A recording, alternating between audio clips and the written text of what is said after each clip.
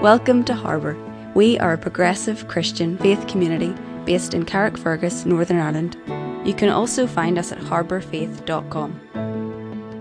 So, what I've done over these 2 weeks is divided the topic of the Bible and sexuality. You get to a certain age, I was saying to some folk over here, 10 years ago I went to work part-time in some churches in Cavan, and not really, particularly in a novel way. The good people of those parishes nicknamed me Jesus for reasons of my hair. 5 years ago, I left Cavan, went to Leitrim, and by the time I'd got there, the nickname had turned from Jesus to Moses because of the hair colouring.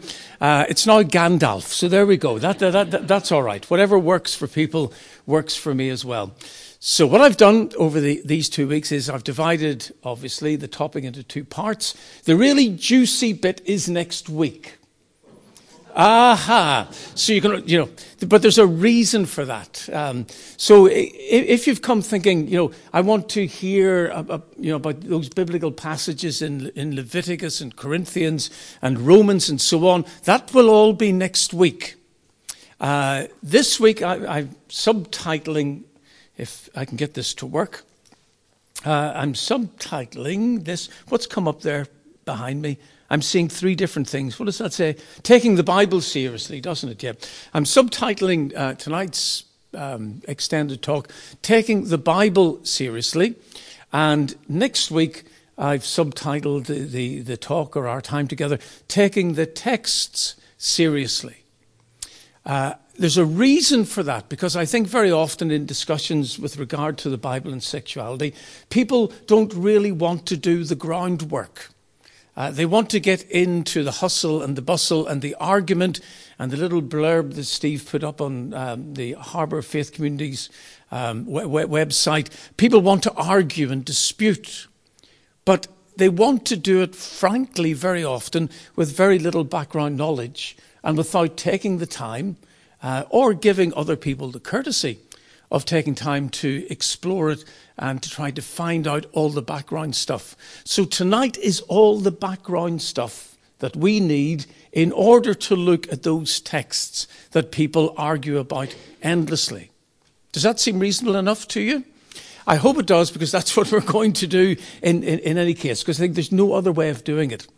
Now, there is, of course, a different way of approaching the Bible and approaching the Scriptures, and that is, just to pick up a Bible and to read it devotionally, and that's fine. Absolutely nothing wrong with that. Nothing wrong with picking up a Bible and just, taking a passage from the Psalms, and then the next day, if you're so inclined and so pious to do this, to pick up the Bible again and pick up a passage from the book of Revelation, and a third day, a passage from the book Genesis, and just treat them all the same. And get some, food for your soul and food for your spirit from that. That's fine. That's wonderful. Using the Bible devotionally, which is what very many people do, is great. But we don't have the freedom, I think, to do that when we're talking about such an important a topic as this, the Bible and sexuality. This is such an important subject for everyone. And please note, the topic is the Bible and sexuality. It's not the Bible and one part or one type of sexuality. And I do have to say, we'll look at a little bit at gender next week, even though strictly speaking, of course, gender and sexuality are two different things, but I suspect people will be interested in that. So it was just much too cumbersome a title to put everything into one small and short and brief title. People literally have died because of other people's opinions on this topic. And that's why it's much too important than simply to lift the Bible and say, well, I believe God is saying this, or the Bible says that, or I understand this, that, or the other. That's fine devotionally.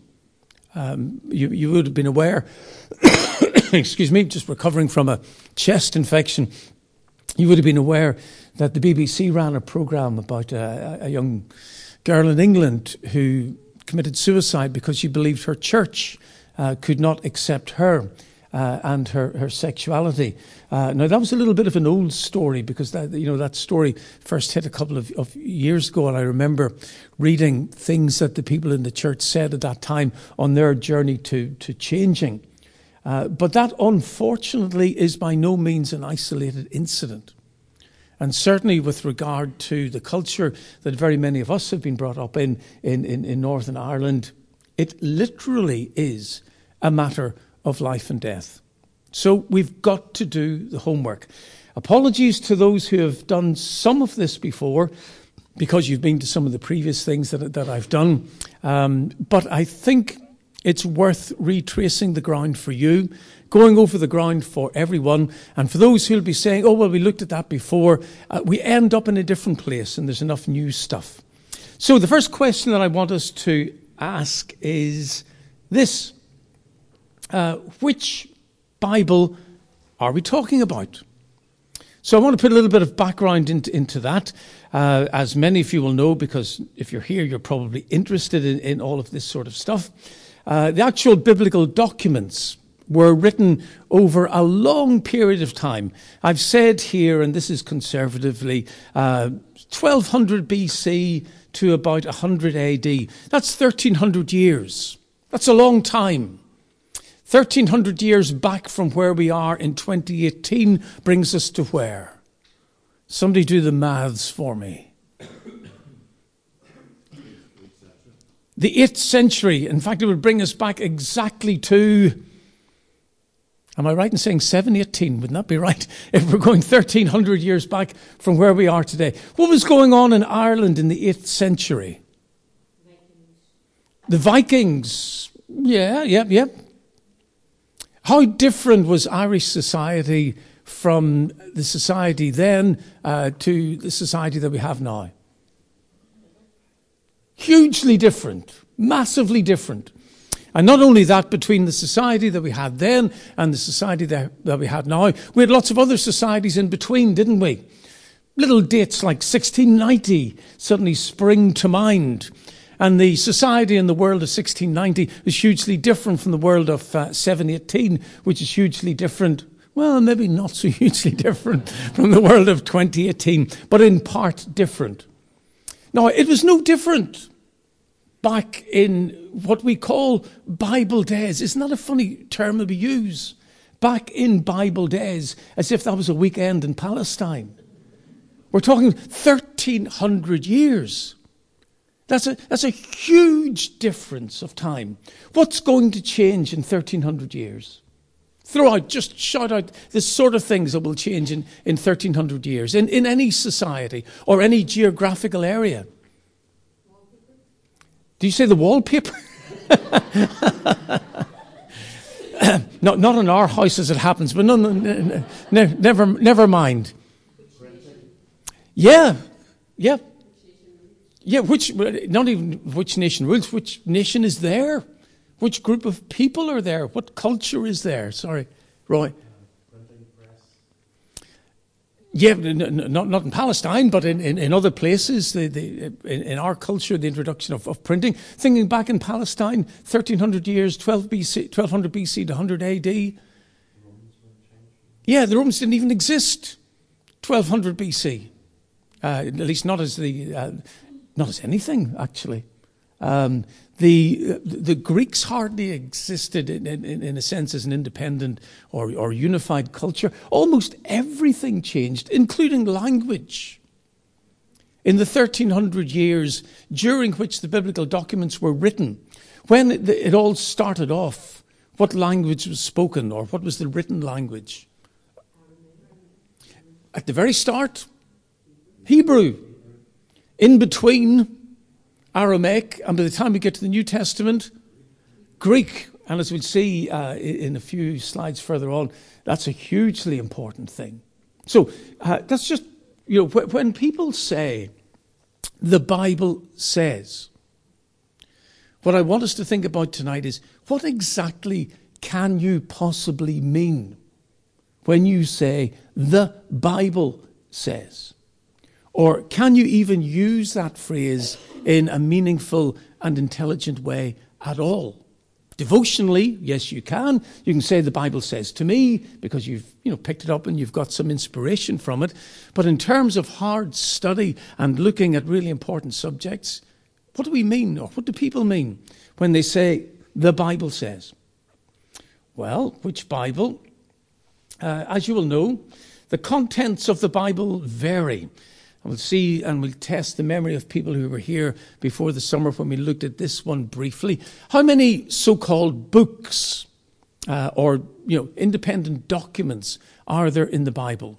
It's funny how we call the bits of the Bible, the documents, the books, because some of them are only 1 page long, which is not a bad job if you can get a job writing a book of 1 page.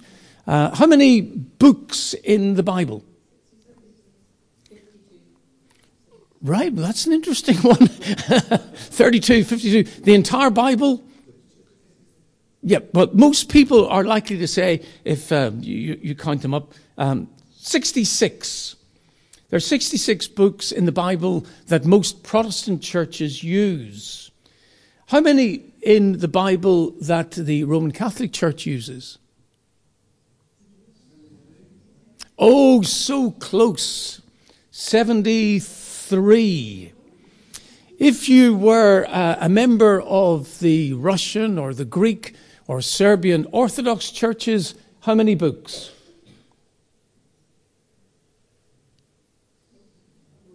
Go on, throw out anything, it doesn't matter. 482, almost. 78. And you may recall, if you belong to our one of our friends in the Ethiopian Orthodox Church, there are... Yeah, somebody's saying it? Oh, almost again, almost right. 81. So immediately when people say, the Bible says, it's quite reasonable to say, which Bible? And the answer that most people would give is... There, yes. And the real one is... R1. Absolutely, well done. The two answers that I'd scribbled on the back of my hand there. Most people go, well, it's our Bible. Because, many people in this room may have been brought up in churches where the 66 books, 39 in the Old Testament, 27 in the New Testament, that's the Bible.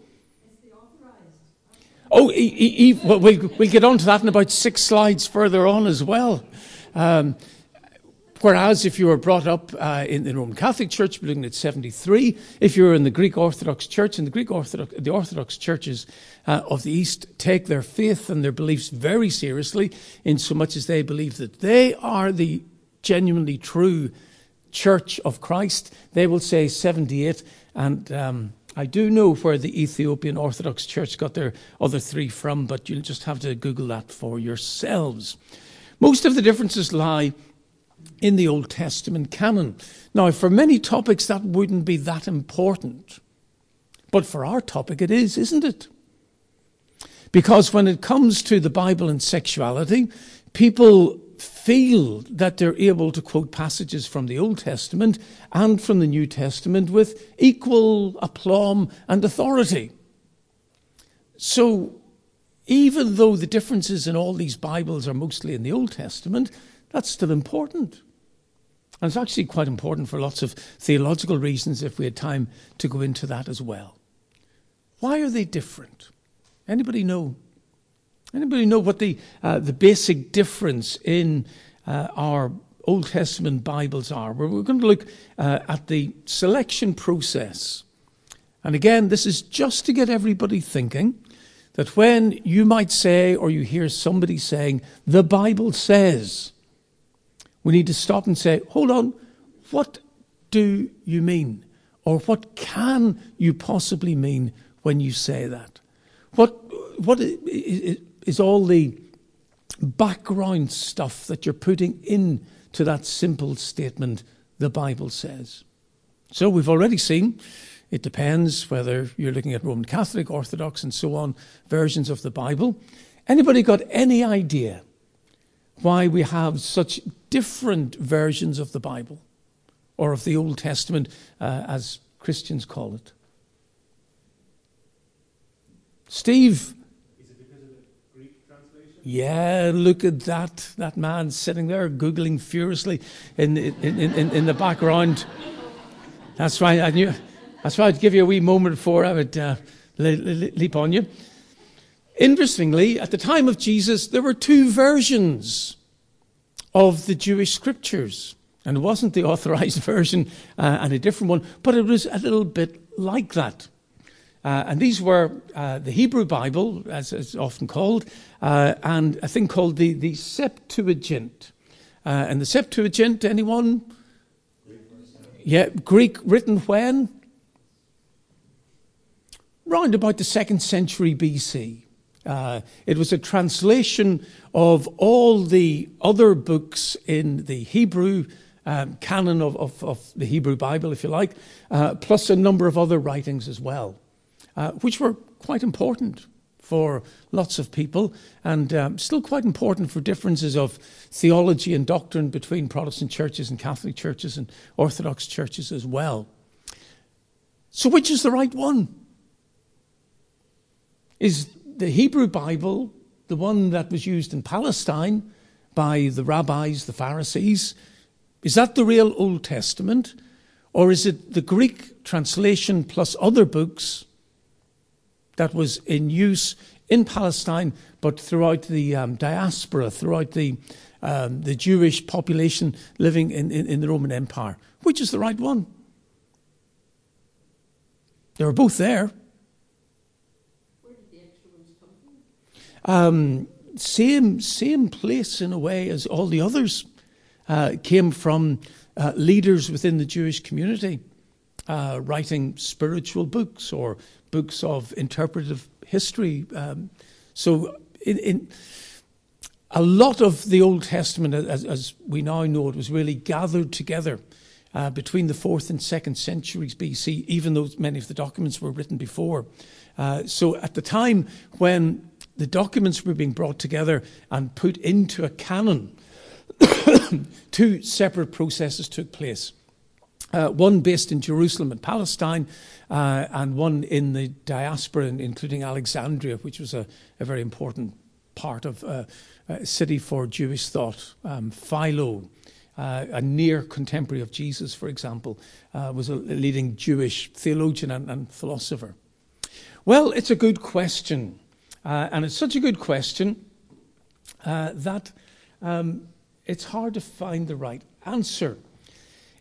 In the end, the Hebrew Bible was the Bible that the rabbis supported, the Pharisees. And after the temple in Jerusalem was destroyed and Judaism as we now know it emerged, the Hebrew Bible was the one that the Jewish rabbis said that's the real Bible for them. But the interesting thing is, in the New Testament, it was the Greek Bible that was used. So when you see quotations in the New Testament of Old Testament passages, they're not translations of the Hebrew Bible, they're simply passages lifted out of the Septuagint. So for Christian churches then, where should we jump? Do we go with the Hebrew rabbis, who, of course, for them, their scriptures were incredibly important, or do we go with the early church? And, of course, for them, the scriptures were very important as well.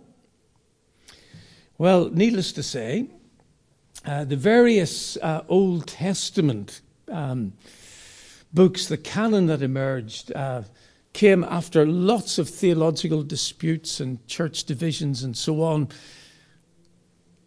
Which would you go for? Or how would you know? See, frankly, there's no way of telling, is there? You do literature review.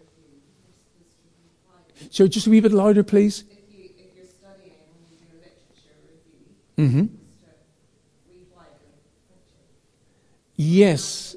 I would go to the one that has the most text. The most... Text. Well, that's interesting. The one that has the most text interesting topic, that textual criticism, because what we tend to find is that while there are lots and lots of texts of both, most of the texts are copies of very few texts. So what you find around the 1st century AD, or a little bit after it, is you get a little group of texts for the Hebrew Bible and a little group of texts for the Septuagint. So while that sort of would bring us further along, it doesn't really in reality, even though it actually should. Well, I want to suggest that for most people, most Christians and most interested people today, there's no way of knowing. There really isn't. I mean, I don't know, apart from someone who's got the brain the size of 17 planets and who's really into Hebrew and Greek and Aramaic, how you could even begin to investigate this. What really happens in reality, folks? If you're a Protestant, it's the 39 books of the Old Testament.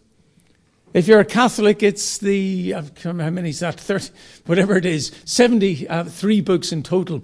If you're brought up in the Greek Orthodox Church, it's 78. We do what our tradition has told us to do. And in the end, until the Reformation, we only had 73 books in the Catholic Church, 78 books in the Greek Orthodox Church. We leave our Ethiopians to one side for the moment. And then when Martin Luther came along, he was the first Christian for 1.5 millennia to say, let's go back to what the rabbis said. And why did he do it? Oh, well, that's a huge thing to go into, but that wasn't quite the reason. Because it belonged to the Jewish people. It was written by the... Well, that wasn't the real reason. The real reason was it fitted his theology. And because those extra books really didn't fit into his theology, because those extra books have interesting things like encouraging people to pray for the dead. And you go, right, okay, well, that's not going to fit into Martin Luther's theology terribly well, is it? So there are lots of intricate arguments, but in fact, the choice of Bible that we use is often dictated by our background and by our existing theology. So the Bible says, which Bible? It's not an unreasonable question to ask. Let's look at the New Testament then, because we're maybe on sort of safer ground here, you might say. Well, again, this is just getting us to do some hard thinking about the Bible and what we mean and what content can we put into the expression the Bible says. How many books in the New Testament? 27 when? 27 now, yes? So how far back can we go and say 27 books in the New Testament? Excuse me. Oh, I like the Synod of Whitby, but it goes a wee bit back further than that. Well, yes, and sorry? Constantine and so on. Well, it's a little bit thereabouts. Here we go. The 27 books that we have in the New Testament didn't exist as the New Testament 50 years after the life of Jesus, or 100 years after the life of Jesus, or 200 years after the life of Jesus. Thank you very much, Norman. There are huge and interesting arguments and disputes about what the New Testament scriptures should be for the better part of 250 years. And it wasn't until, what have I written here? The Synod of Hippo, which is, you can make all sorts of jokes, but we won't there. The Synod of Hippo in 393 AD. How many years was that after the life of Jesus? Close enough, 360 years. Now, that's interesting, I think. Now, most of the books, the 27 books that we have, were settled a little bit before that. And it took a while before all 27 were finalised and then were ratified officially 360 years after the life, death, resurrection of Jesus. What were the ones that were latecomers? The book of Revelation, yeah. James. Any others? Hebrews, yeah. The books of Timothy, first, Paul's letters to Timothy and Titus and so on. If you were a Christian 50 years after the life of, 60 years after the life of Jesus, 90 AD, and you wanted to turn to New Testament scriptures, although you wouldn't have called it that, of course, what might you have had in your hand? In addition to one of the versions of the Old Testament, in terms of New Testament, what would you have had in your hand? You might have had a gospel. Might, yep. And you might have had one or two letters of Paul. And if you happen to be close to where James was writing, you might just have got a copy of that. 100 years after the life, death, resurrection of Jesus, the real dispute began about what bits were New Testament, what bits were Christian scripture. A man called Marcion set the whole thing off. And he said, here is the Christian equivalent of the Old Testament. Any idea what he proposed? You can Google this one as well, Steve. Sorry? No, which books? Yeah. Well, what he said was an edited version of the Gospel of Luke, an edited version of the Acts of the Apostles, and I think maybe Paul's letter to the Romans. That's 100 years. Some people said, no, there's more than that. Because Marcion had a certain axe to grind as it happened anyway.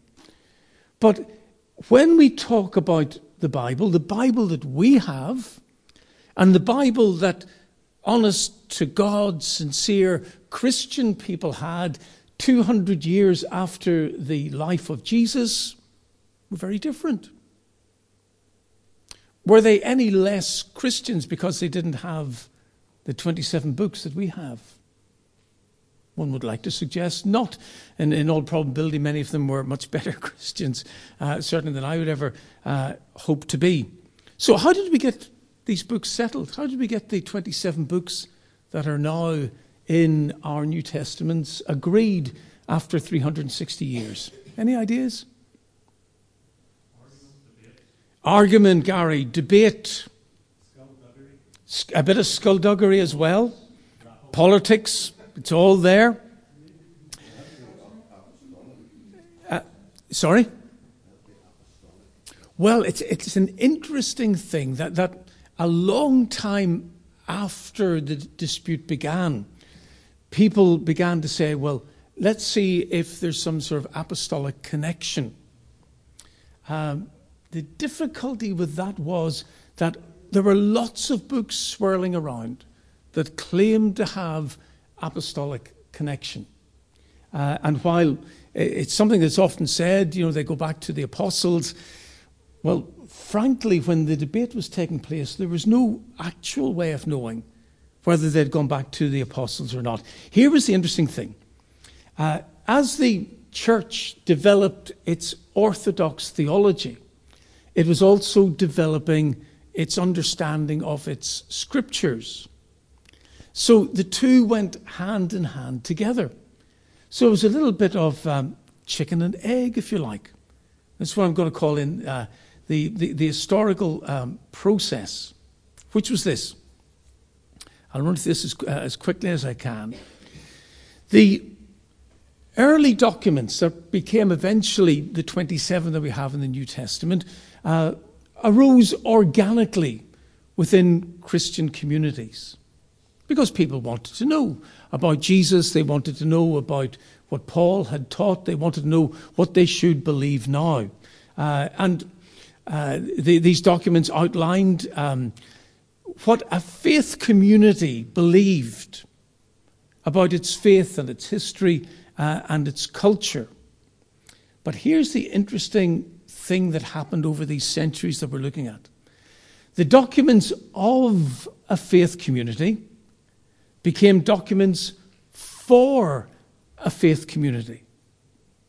And then we had this transition of documents that were descriptive of a community became definitive for an institution. And that took place over hundreds of years. Now, I've said this process took 360 years. 360 years ago from where we are today brings us back to when? Roughly. So 300 years brings back 1718, so like 1650 or something. Cromwell. So if we were looking at a process that started with Cromwell and ended today, that's a long time, with a lot of changed opinion and a lot of arguing backwards and forwards, as if you like. In the end, as always, history is written by the winners. And the winners in the Old Testament argument for Jewish faith were the rabbis, the successors of the Pharisees. And the winners, as far as the Christian church was concerned, was what we call Hellenistic Christianity, the Greek Christian church. Now, all I'm saying here is when we pick up the Bible and we go to look at the topic of the Bible and sexuality, we've got to have in our minds all of this background stuff, which should at least cause us to hesitate a little bit before we just lift up a volume and say, well, the Bible says. Why was the book of Revelation not accepted by very, very many Christians in the 2nd and 3rd centuries? That's a really good question. Why was the gospel of Thomas not accepted when the gospel of John was? That's a good question as well. And a lot of it has to do with tussles within the church. And eventually the winners decided this is the Bible that we call the New Testament. And as I say, history is always written by the winners. Let's move on a little bit further. You still with me, folks, on this race through the background? Now, we might think we're on easier territory here because most people would know that when you pick up this volume of documents, be it 66, 73, 78, or 81, it's not just one volume written by one person. Isn't that right?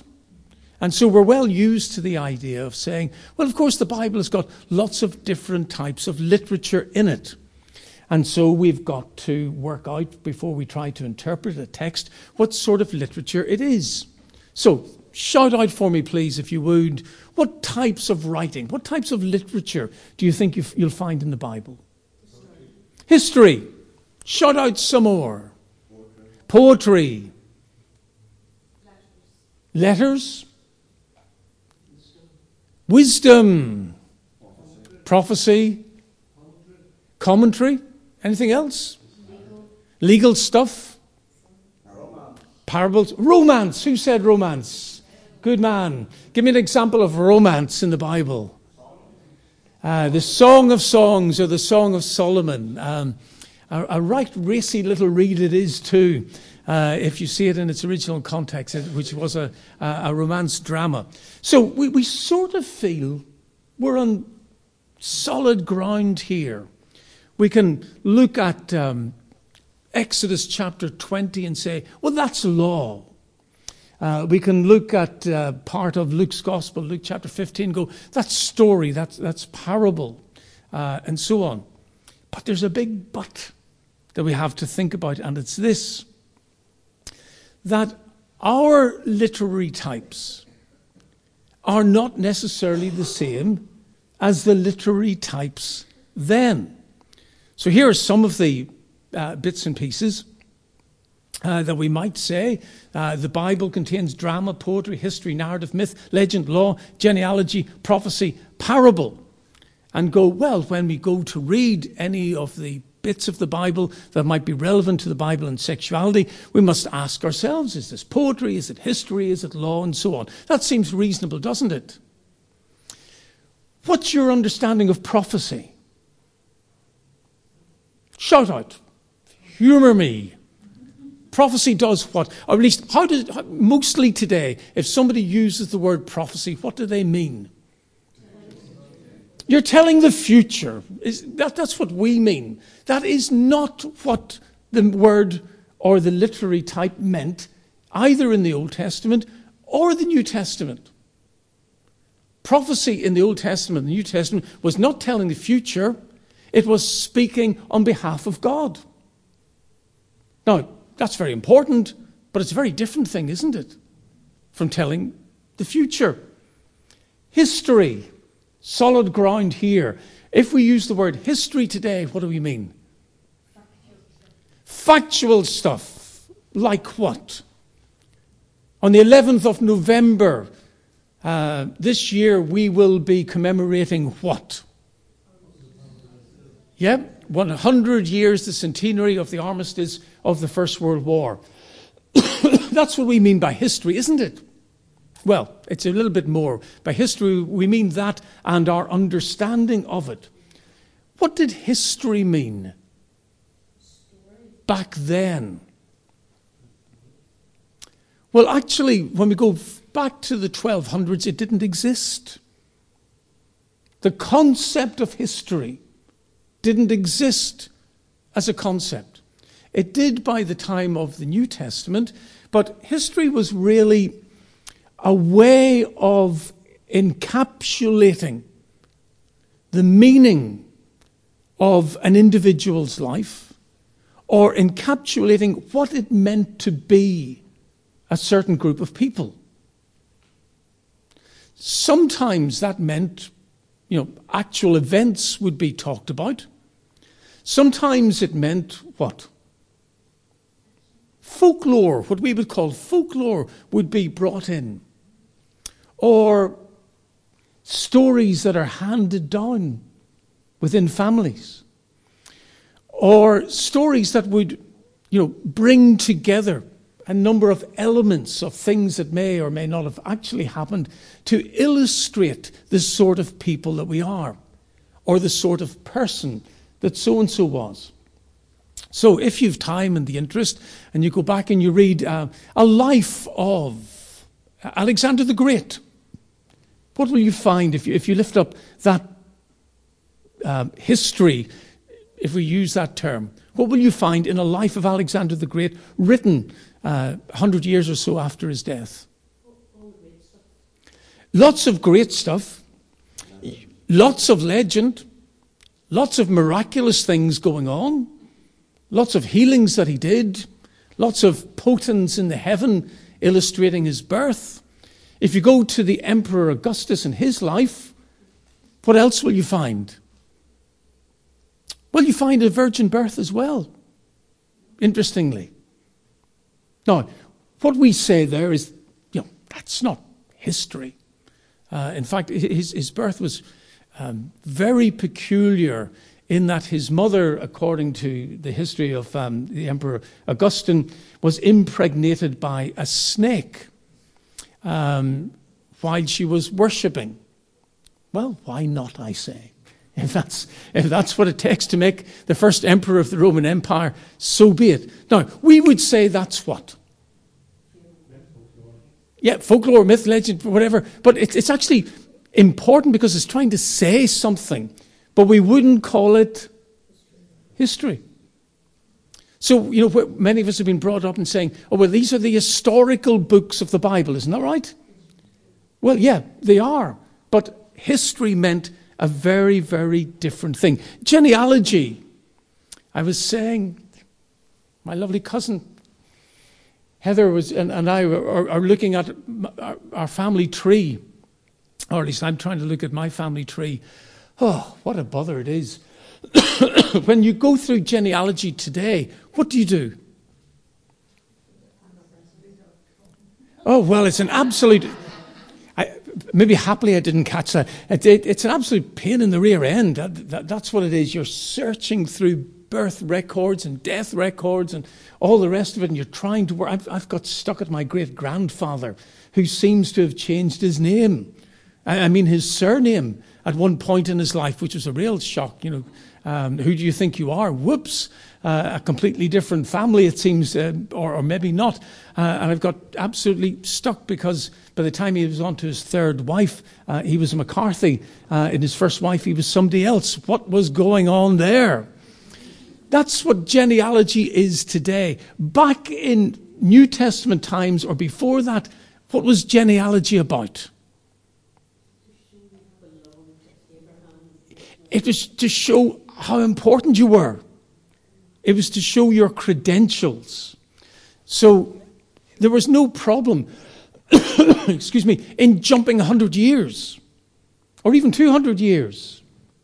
Because genealogy then isn't what genealogy is now. So when we come next week to look at our texts and we say, well, we need to understand what type of writing this is, we also need to understand that just because we call something history or drama or whatever, that's not necessarily what the people who were writing understood if they used the same terms. And a really good example here is myth. Myth is a dirty word, isn't it, for very many Christians? Because when we see myth, what do we mean? Untruth, lies, made up twaddle. When people in the ancient world saw myth, what did they mean? Truth. And what sort of truth? The real truth. Like the story behind the story. Which is often the truth that we really want to get to, isn't it? We really want to know, what's this really about? And that's what myth meant then. It's a story that told us what something is really about, which was distinct from a fable, which was just a good old story because people enjoyed good old stories. Drama. Any budding actors in the building. If you go to a play today, what are you likely to see? Versions of reality? Yes, versions of reality, unless it's a Samuel Beckett play or whatever. But very often a sort of realistic reenactment on stage. If you went to a play back either in Jerusalem or in Greece or Rome or whatever it would be, what would you have seen?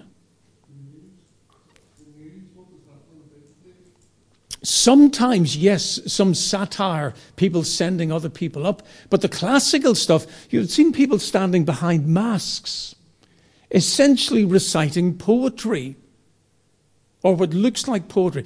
Can anybody think of an Old Testament book that tells a story quite mostly, apart from the beginning and end, through poetry? That's okay, that just gives me 2 hours left to go. I understand that's important. Can anybody think of an Old Testament book, apart from the first bit and the last bit, tells a story through poetry? Job. Job was what? A righteous man. Sorry, the book, the writing was a drama. And when you see it as a drama, the way the Iliad would have been, then lots of things fall into place. If you see it, I can do a wee jig to that as well. If you see it as in some way somebody writing about something that was going on in heaven, actually, literally, between God and the devil, and a sort of wager. It's a little bit like one of those awful country songs about the devil and cards or whatever it is. Then you sort of go, whoa! I think, no, what does that say about God and Satan and poor Job and all the rest? But if it's a drama, it comes to life. It's brilliant.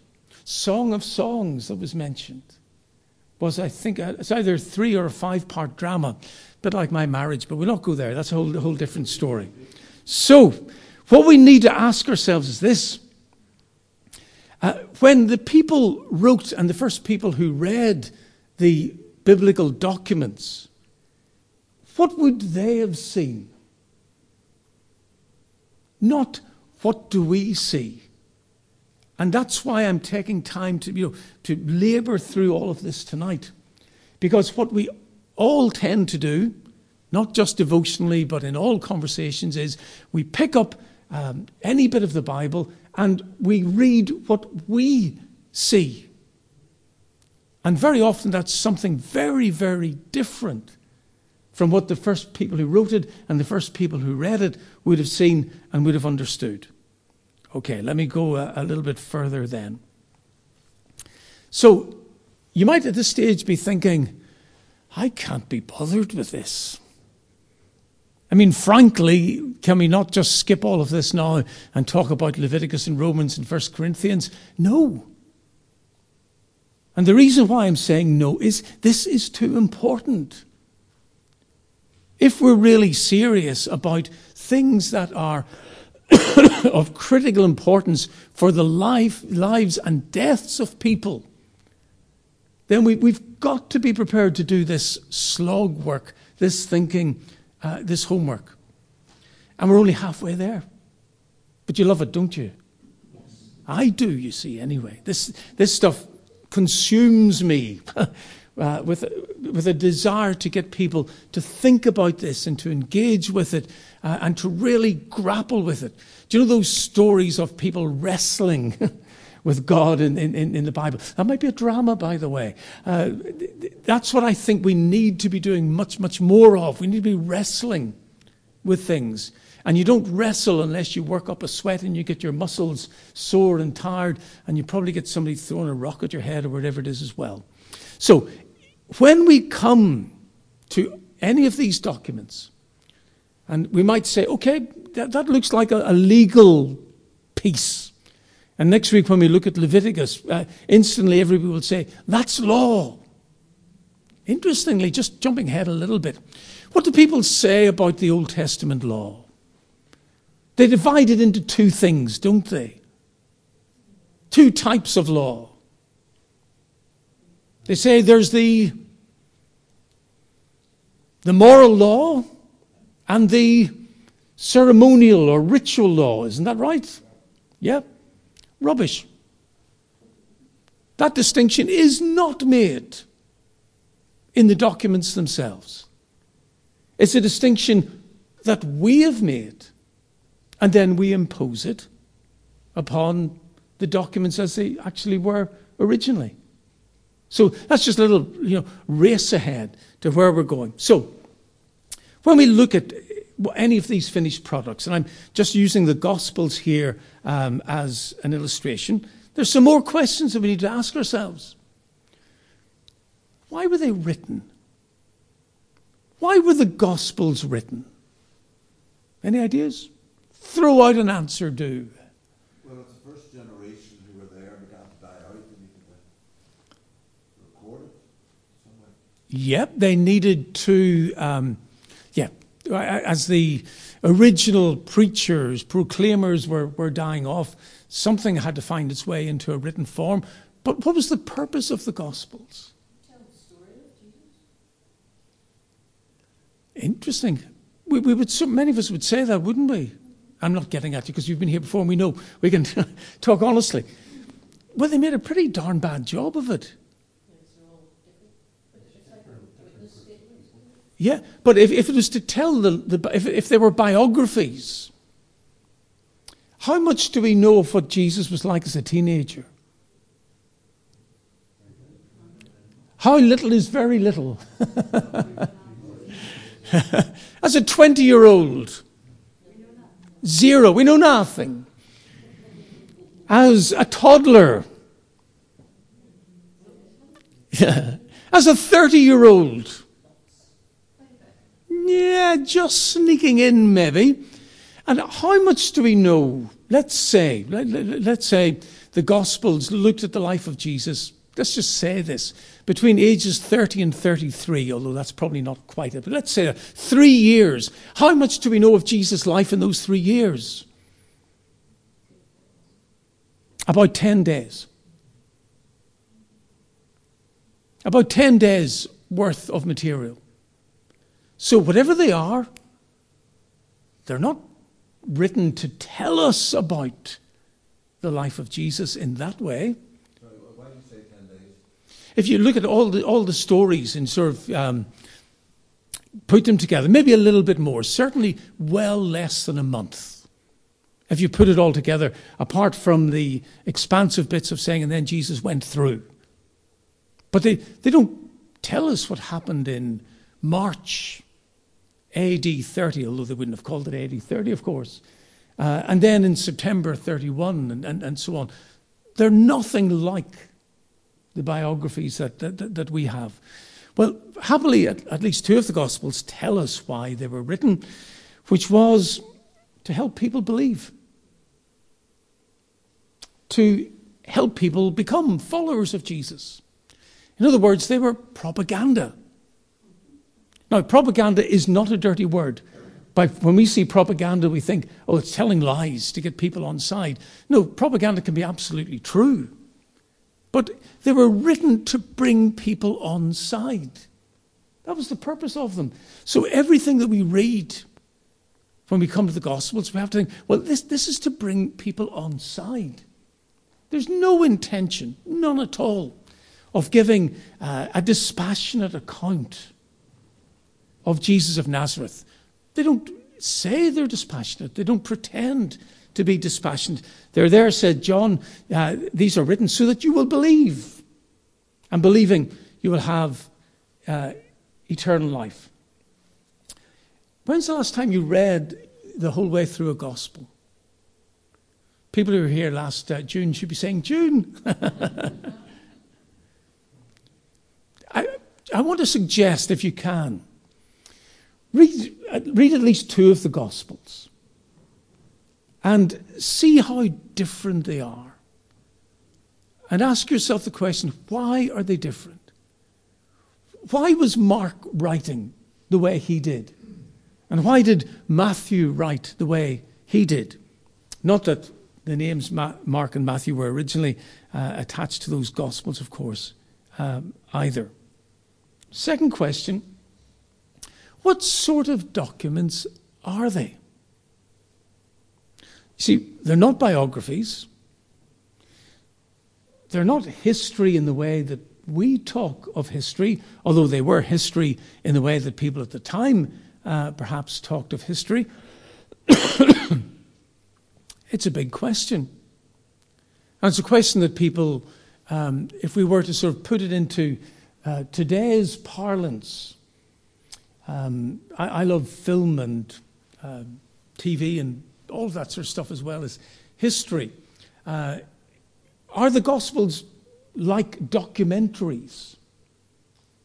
Or are they more like docudramas? Or are they more like, do you know the lovely phrase you get before some films, based on a true story? Or historical fiction? No, I think most people would say they're not historical fiction, and I think that's actually entirely fair. But they're not documentaries either. And when we come to read the gospel narratives, we have to ask ourselves that question. And then the last question of this, we would go, and how did they get to be the way they are? And that's a really complicated thing. But if you look, as we will in a few moments' time, if you look at Mark's gospel and you look at Matthew's gospel, what you will find is almost all of Mark's gospel is in Matthew's gospel. But he leaves some bits out. And then he adds in some material of his own. Why? What was going on in the editor or the writer's mind when he chose to leave some things out and put some additional stuff in? Again, do you see where I'm going here? When people say, the Bible says. We've got to think very hard before we just simply go, the Bible says. Let me race on through a few more as well. Now, here's the bit that we really come to. We've looked at all of that background, and check it out, folks, if you like. If you think your man's standing up there and slabbering and making this up as he goes along, what I'm trying to do is give the consensus of expert opinion, not my opinion, the consensus of expert opinion, that that's how the Bible documents came to be, bound up in a volume that we know as the Bible today. But when people say the Bible says, maybe in a discussion about icing on a cake, I don't know. We can certainly say this, that undoubtedly the Scriptures are the foundational documents of the church. No doubt about that. The church as it emerged as the official Orthodox Church in the 4th century had the Bible as its book that it referred to when it wanted to look at foundational things. But what does that mean? And a phrase that people often use today is the Bible is what? The Word of God. And when the phrase the Word of God is used, the Word of God usually means truth from God or truth about God. Now, in the Christian world, there are lots of ways of putting together the ideas of the Bible and the Word of God. You with me? So, for example, the easiest thing that very many people would say is this: the Scriptures are the Word of God. You heard that? The Bible is the Word of God. In other words, the Bible is the truth from and about God. And very many Christians believe that, and if they do, that's fine and dandy as far as I'm concerned. I've no desire to change anyone's opinion. But there are other ways that Christians look at the Bible and the Word of God. Yeah? So, for example, some people would say, not that the Bible is the Word of God or the Scriptures are the Word of God. They would say the Scriptures contain the Word of God. What's the difference? Some of it isn't the Word of God, and some of it is. So what bit might not be the Word of God for people who argue this? The Bible contains the Word of God. Bits they don't like. Sometimes it's bits they don't like. Other times it can be something a little bit more mundane. So, for example, when St. Paul writes in 1 Corinthians chapter 1, he said, and have a little look at it if you like, he says, I never baptized anybody. Oh, I did. I baptized Stephanus and his family, but nobody else. Oh, well, maybe I did actually. Maybe there was somebody else. I can't recall. Now, many people would say, I don't think that bit is the Word of God. I don't think that bit is actually God speaking. That's Paul going, actually, I can't remember. So some people would say, not that the Bible is or the Scriptures are the Word of God, that Scriptures contain the Word of God. There's a big one for one area of Protestantism in the last century, which says the Scriptures are a vehicle for the Word of God. In other words, the Word of God, God's truth, is met by us as God meets us as we read the Scriptures. So the Scriptures are foundational writings, but the Word of God, the truth about God and the truth from God, comes to us in that dynamic process of us reading the Scriptures and thinking and seeking God's mind. That's what some other people think. And then some people would say, well, what the Scriptures are really is that these documents are responses to what people believe to be the truth from or about God.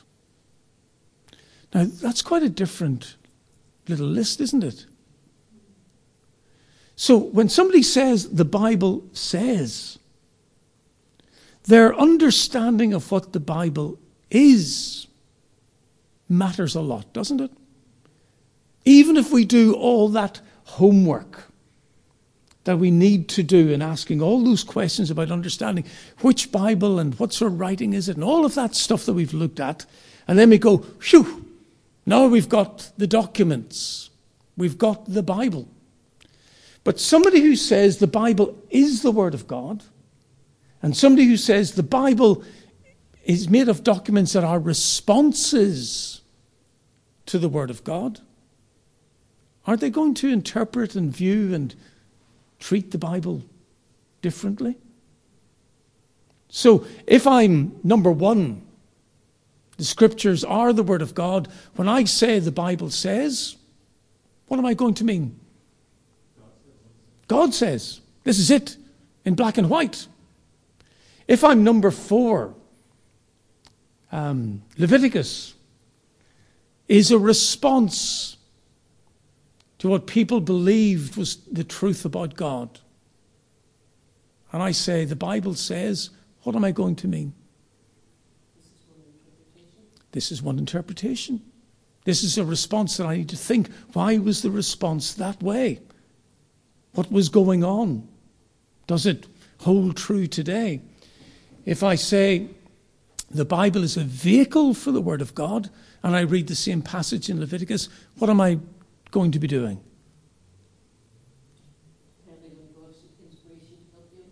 Yeah, I'm going to be trying to meet with God as I read it and wrestle with it to try to find what the Word of God is.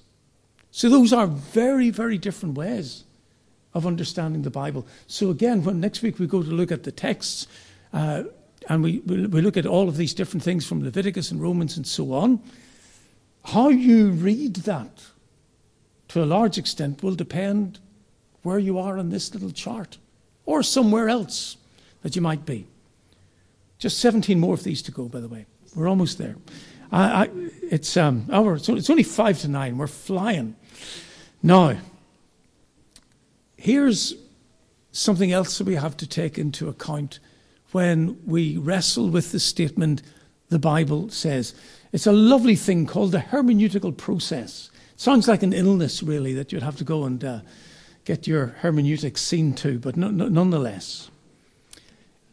Here's the process or the track that we have to follow in getting from the original writing of a document to where we will be next week discussing it. And I want you to bear with me. We start off with a message that is to be conveyed. And that message, as I've written up here, could be an event, it could be a concept, could be a description. So let's think of one, shall we? Let's say the event is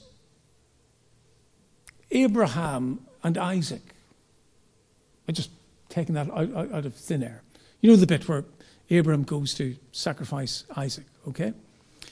And the original person wants to tell that story because he has got a message to convey.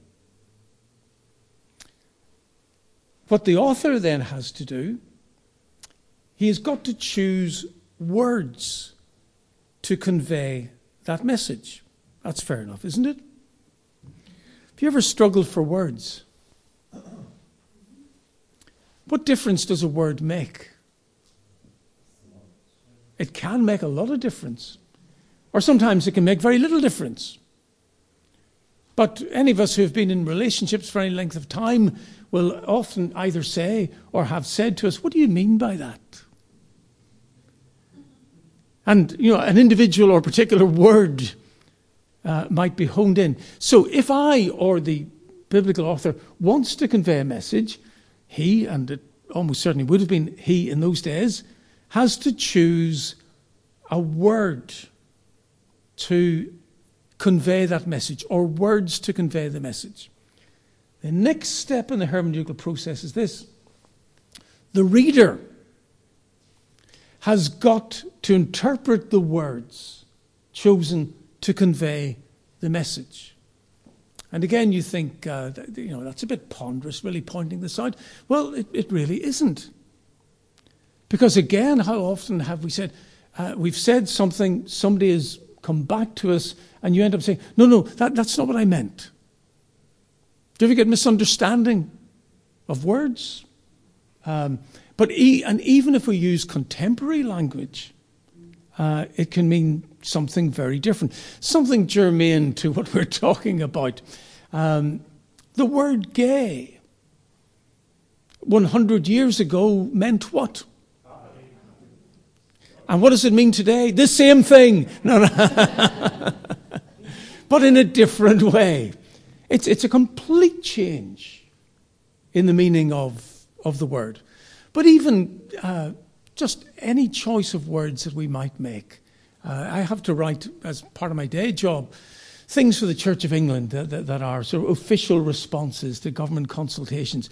And you've no idea, you probably do have an idea, of how many times I delete a word and put another one in, and delete it and put another one in, and delete it, and then get the right word and then realise the rest of the sentence doesn't fit anymore, and delete the whole blooming sentence. Just trying to get it so that somebody doesn't misunderstand it when they read it. Which is why texting is rubbish. And emails are rubbish. And the only way you can really communicate is face-to-face, because then you can say, yes, no, I really didn't. Yes, you did. No, I didn't. Yeah, let's agree on the language. But of course, we don't have that ability where we're dealing with biblical documents. So we've got the message. We've got the author's choice of words. We've got the reader's interpretation of the words chosen to convey the message, which I suspect none of us in this room engage with. Anybody read the Greek New Testament? All the time. Literally all the time. Or the book of Daniel in Aramaic, or the book of Genesis in Hebrew. Any of us? Of course not. This is what was going on when the books were first written and edited and people were reading them. But we've another step to go, don't we? The translator has got to choose words to translate his, and it was his, interpretation of the writer's words chosen to convey the message. With me? There's no other way of doing it. Jenny, you speak French, don't you? No, that's a complete false memory. You wish. There we are. Sorry about that. Anybody speak French? Even badly, you do. Aidan, well, have you ever interpreted? Yeah. It's darn difficult, isn't it? Really is. I've got to give a wee talk at this mini conference in Belgium in a few weeks' time. And they said, it's going to be translated into Dutch and French. Can you send us a copy of what you're going to say? Which is a little bit difficult because I tend not to write things out, as you can tell. So I did and sent it. And I would love to see somebody translate the Dutch and French documents back into English and to compare them with the document that I sent.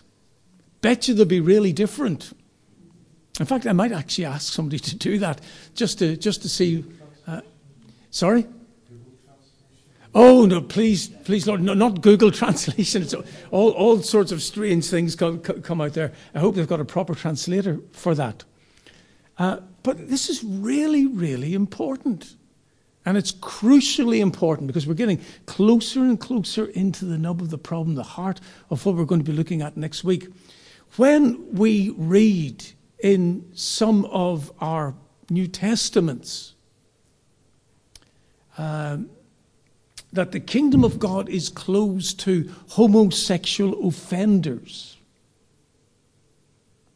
who chose those words?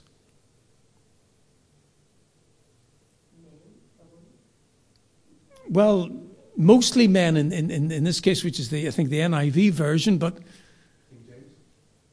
well, the translator is all I'm looking for. Those people chose that word because they interpreted a particular word that Paul used to convey a message that he was trying to get across. How do we know if it's right? There are lots of steps there. Lots of steps. In fact, you're not a million miles away, Steve, in that what many translators do is they do get a little bit lazy and they go, well, that's how, it's always been interpreted. So that's the English interpretation of a particular word that we look at together next week. And then, what do we have? I pick up 1 Corinthians chapter 11 or whatever it may be, or Leviticus. And then I put my interpretation of the words chosen to translate the reader's interpretation of the words used to convey the message. And then what do? We have a good old fight over it. We discuss. And our discussion will be based on all our different interpretations of the words chosen to translate the interpretation of the words used to convey the message. So that's a lot of steps, isn't it? So when somebody says, the Bible says, I doubt very often that they're saying that. I doubt very often that they have in their mind, well, between Paul writing something, between Paul thinking something and me saying this is what it means, there are lots of things to consider, are there not? So I think I have to be really careful when I say the Bible says, and obviously when people say that, what they mean is, their interpretation is the thing that's coming home to roost. Just a couple more to go. Stick with me, folks. You're doing very well. So, where's God in all of this? That is, as far as I can present it, a factual rundown of how we get the texts that we'll be looking at next week in our hands. And again, that's the consensus of opinion. You'll find people who disagree on one side or the other, but that's common, general, sort of Bible textual stuff and historical stuff. So where is God in all of that? Answers vary, as you might imagine. Give me some of them. People will say all scripture is inspired by God, so they just assume that what they're reading and how they're interpreting it is inspired by God. Yep. Other ways of seeing where God is in all of this? Some people say God guided the selection process of choosing the books, for example. Yep. Other ideas? Well, this is the grappling process, the wrestling of people with God over many, many years. Yeah. And where is God in that? Sorry, David? It's the particular community of God, the people of God that have done this, and so you find nothing of God in that. You find, sorry, with this cold, I'm not quite hearing. You find something of God in that, did you say? Yeah, thank you. Yeah. Yep. So people come up with different ideas. Some people will say, well, however complex and complicated the whole process that I've gone through tonight might be, it's all right because God controlled it all. So even though it's really, really messy, I can stand up and say, the Bible says, and when I say the Bible says, what I really mean is God says, and what I say is the definitive final word. You ever come across that? Maybe so. Maybe so. Requires a degree of faith to believe that, but maybe so. Other people would say, well, God doesn't control it, but God directs it. He's sort of overall making sure that we get to the correct end product. Other folk again might say, well, God's part in it is a wee bit lighter touch than that. God guides all of this. The original knowledge and the writing of the texts and our interpretation of it. And then some would say, well, God enables it all to happen. And then we end up with this, where is the balance between God and human beings in the whole business of translation and the whole business of interpretation? Those are big questions, aren't they?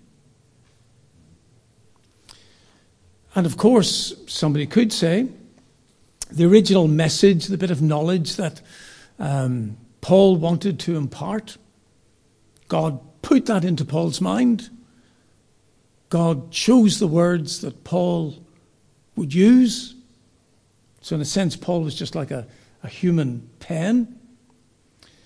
God controlled the person who translated it, and God is in control of giving the right interpretation. That's a theory. But it's only one theory, isn't it? And it can only surely apply to one biblical interpretation. Because even then within, for example, English, there's so many, so is God controlling all of them to be different? Or not? Do you know? Yeah, so it does require more and more faith, if you like, or requires one to be more and more dogmatic to adhere to all of that, which is where we get to the statement that was made an hour ago. The King James Version, the authorized version, is the Bible. And that's the one that God has controlled, not just the writing of the Hebrew, Aramaic and Greek, but also the translation. And then you have to add the bottom little bit as well, to do with interpretation. When Jesus said that the Holy Spirit would lead and guide us into all truth, Yes. was he speaking inspirationally in ourselves? Because obviously there wasn't a lot of writings that people were reading and like Bart or a man who, started off. A lot of how we approach the Bible and this whole crazy world of how the Bible came to us and how we interpret it and understand it will depend very much on how we see the way in which God and human beings interact. The more we believe God controls everything, the more we'll tend towards the top bit of that slide. The more we believe God works in partnership with or through human beings, the more we lean towards the bottom of the slide. And so a lot of people's interpretation and application of scriptures really come from a different place than just going through all of the stuff that I've looked at tonight. Let me move in close to the end of where we are. The Bible says there are some really important things that we have to ask ourselves when we come to look at our texts next week. First one is this: are the texts directly relevant, or are they are our interpretation and application of them really extrapolated? I put there Genesis 22. That's the story of Abraham and Isaac. Most people would say that text is not directly relevant today. In that, if anybody said, God has told me to take my only son and to sacrifice him on a mountain, what would the response of most sane, sensible and ordinary people be? Yeah, call the police. Call safeguarding or whatever it might be. That could not possibly happen. So when we read Genesis 22, and for those who are Anglican or Roman Catholic, that was in the lectionary reading a couple of weeks ago, we don't see it as being directly relevant. We don't interpret it as saying God tells people to take their children and to put a knife into their breast or slit their throats and burn them on a fire. Would we agree? But we don't rip it out of the Bible, do we? You might think we should, but what we do is we take an extrapolated understanding of it. And so, I don't know, Steve, if you talked about this a few weeks ago, but if you were to, what might you say about it? Oh, you should trust God. Oh, God provides that. Yeah, you find some fairly anodyne and innocent and non-controversial extrapolated understanding of it. Or we should be prepared to sacrifice the things that are most important to us for the sake of the kingdom of God. Something like that. Yeah. That's an even better one, isn't it? Yeah. That's what you'll say next year. It's actually fundamental to many Protestants' understanding of substitutionary atonement. Abraham, about to sacrifice his You know, that's Yep, and that's another extrapolated interpretation, isn't it? That it's really about God. very, very strong and Yeah, it is. It's really about God and Jesus, as some people would say. But what no one is saying is that it's directly relevant. Now, this is a crucial thing. Because when we come next week to look at various texts, we have to say, is this directly relevant at all? And we just put that out as a little teaser for next week. Second question we have to ask when we come to our text next week: are the texts prescriptive or descriptive? Genesis 1 is a brilliant chapter for this. Prescriptive is really saying, this is, when you've worked through all the stuff that we've worked through, this is what God's saying should be the case. Descriptive is saying, this is what actually is the case. And they may or may not be related. And Genesis chapter 1 is really interesting because all the way through, God said and there was, balances prescriptive and descriptive. So it says, God says, let there be. And you've got this sort of command. And then you get that followed by a descriptive bit that tells us what that looks like. Now, it's really important to know, is something a command? Because the Bible writers believe that this is what God is telling us to do. Or is it a description of what actually happened? So, take another example other than Genesis chapter 1. When the Israelites murdered, slaughtered every man, woman, child, and in some cases animals and in some cases not, because animals were quite important for the economy of the time. Was that a description of what happened? Was it descriptive, gory and horrible as it was? Or was it prescriptive, a statement of God's absolute will for the people in Jericho or the Jebusites or the Amorites or whatever other ites that there might be? It's a really important question to ask, because what very often happens when people say the Bible says, they read it all as prescriptive. When very often it might not be. It might be descriptive. Third question, are the texts definitive or contextual? In other words, is this a statement that is true in all places, at all times, for all eternity? Or is it something that was right at that time and understandable at that time? 1 Corinthians 11, what's the bit that I'm getting at there? Anybody? Well, it's women having their heads covered. Is that passage definitive or contextual? Why? No, I don't mean... Most people would say it's contextual, wouldn't you? There are very few people around who would say it is true and right at all times and in all places. Yep, there are few who do. But most would say it's contextual, yeah? Interesting thing is, in that passage, Paul doesn't say so. Paul doesn't argue from context. He argues from principle. So shall all women who go to church in this building next week, if you go to church, have your heads covered? Yes, please. And of course, as you know, that did not mean putting a hat on your head. That meant much more like the equivalent of the burqa. I mean, it was your head covered, not something perched on top of your head. So that's a question that we have to ask when we come to these passages. And then one of the most interesting bits, this is my last little bit for tonight, are the texts comprehensive or limited? In other words, even if we get all that the Bible says about something, is it saying everything that there is to be said?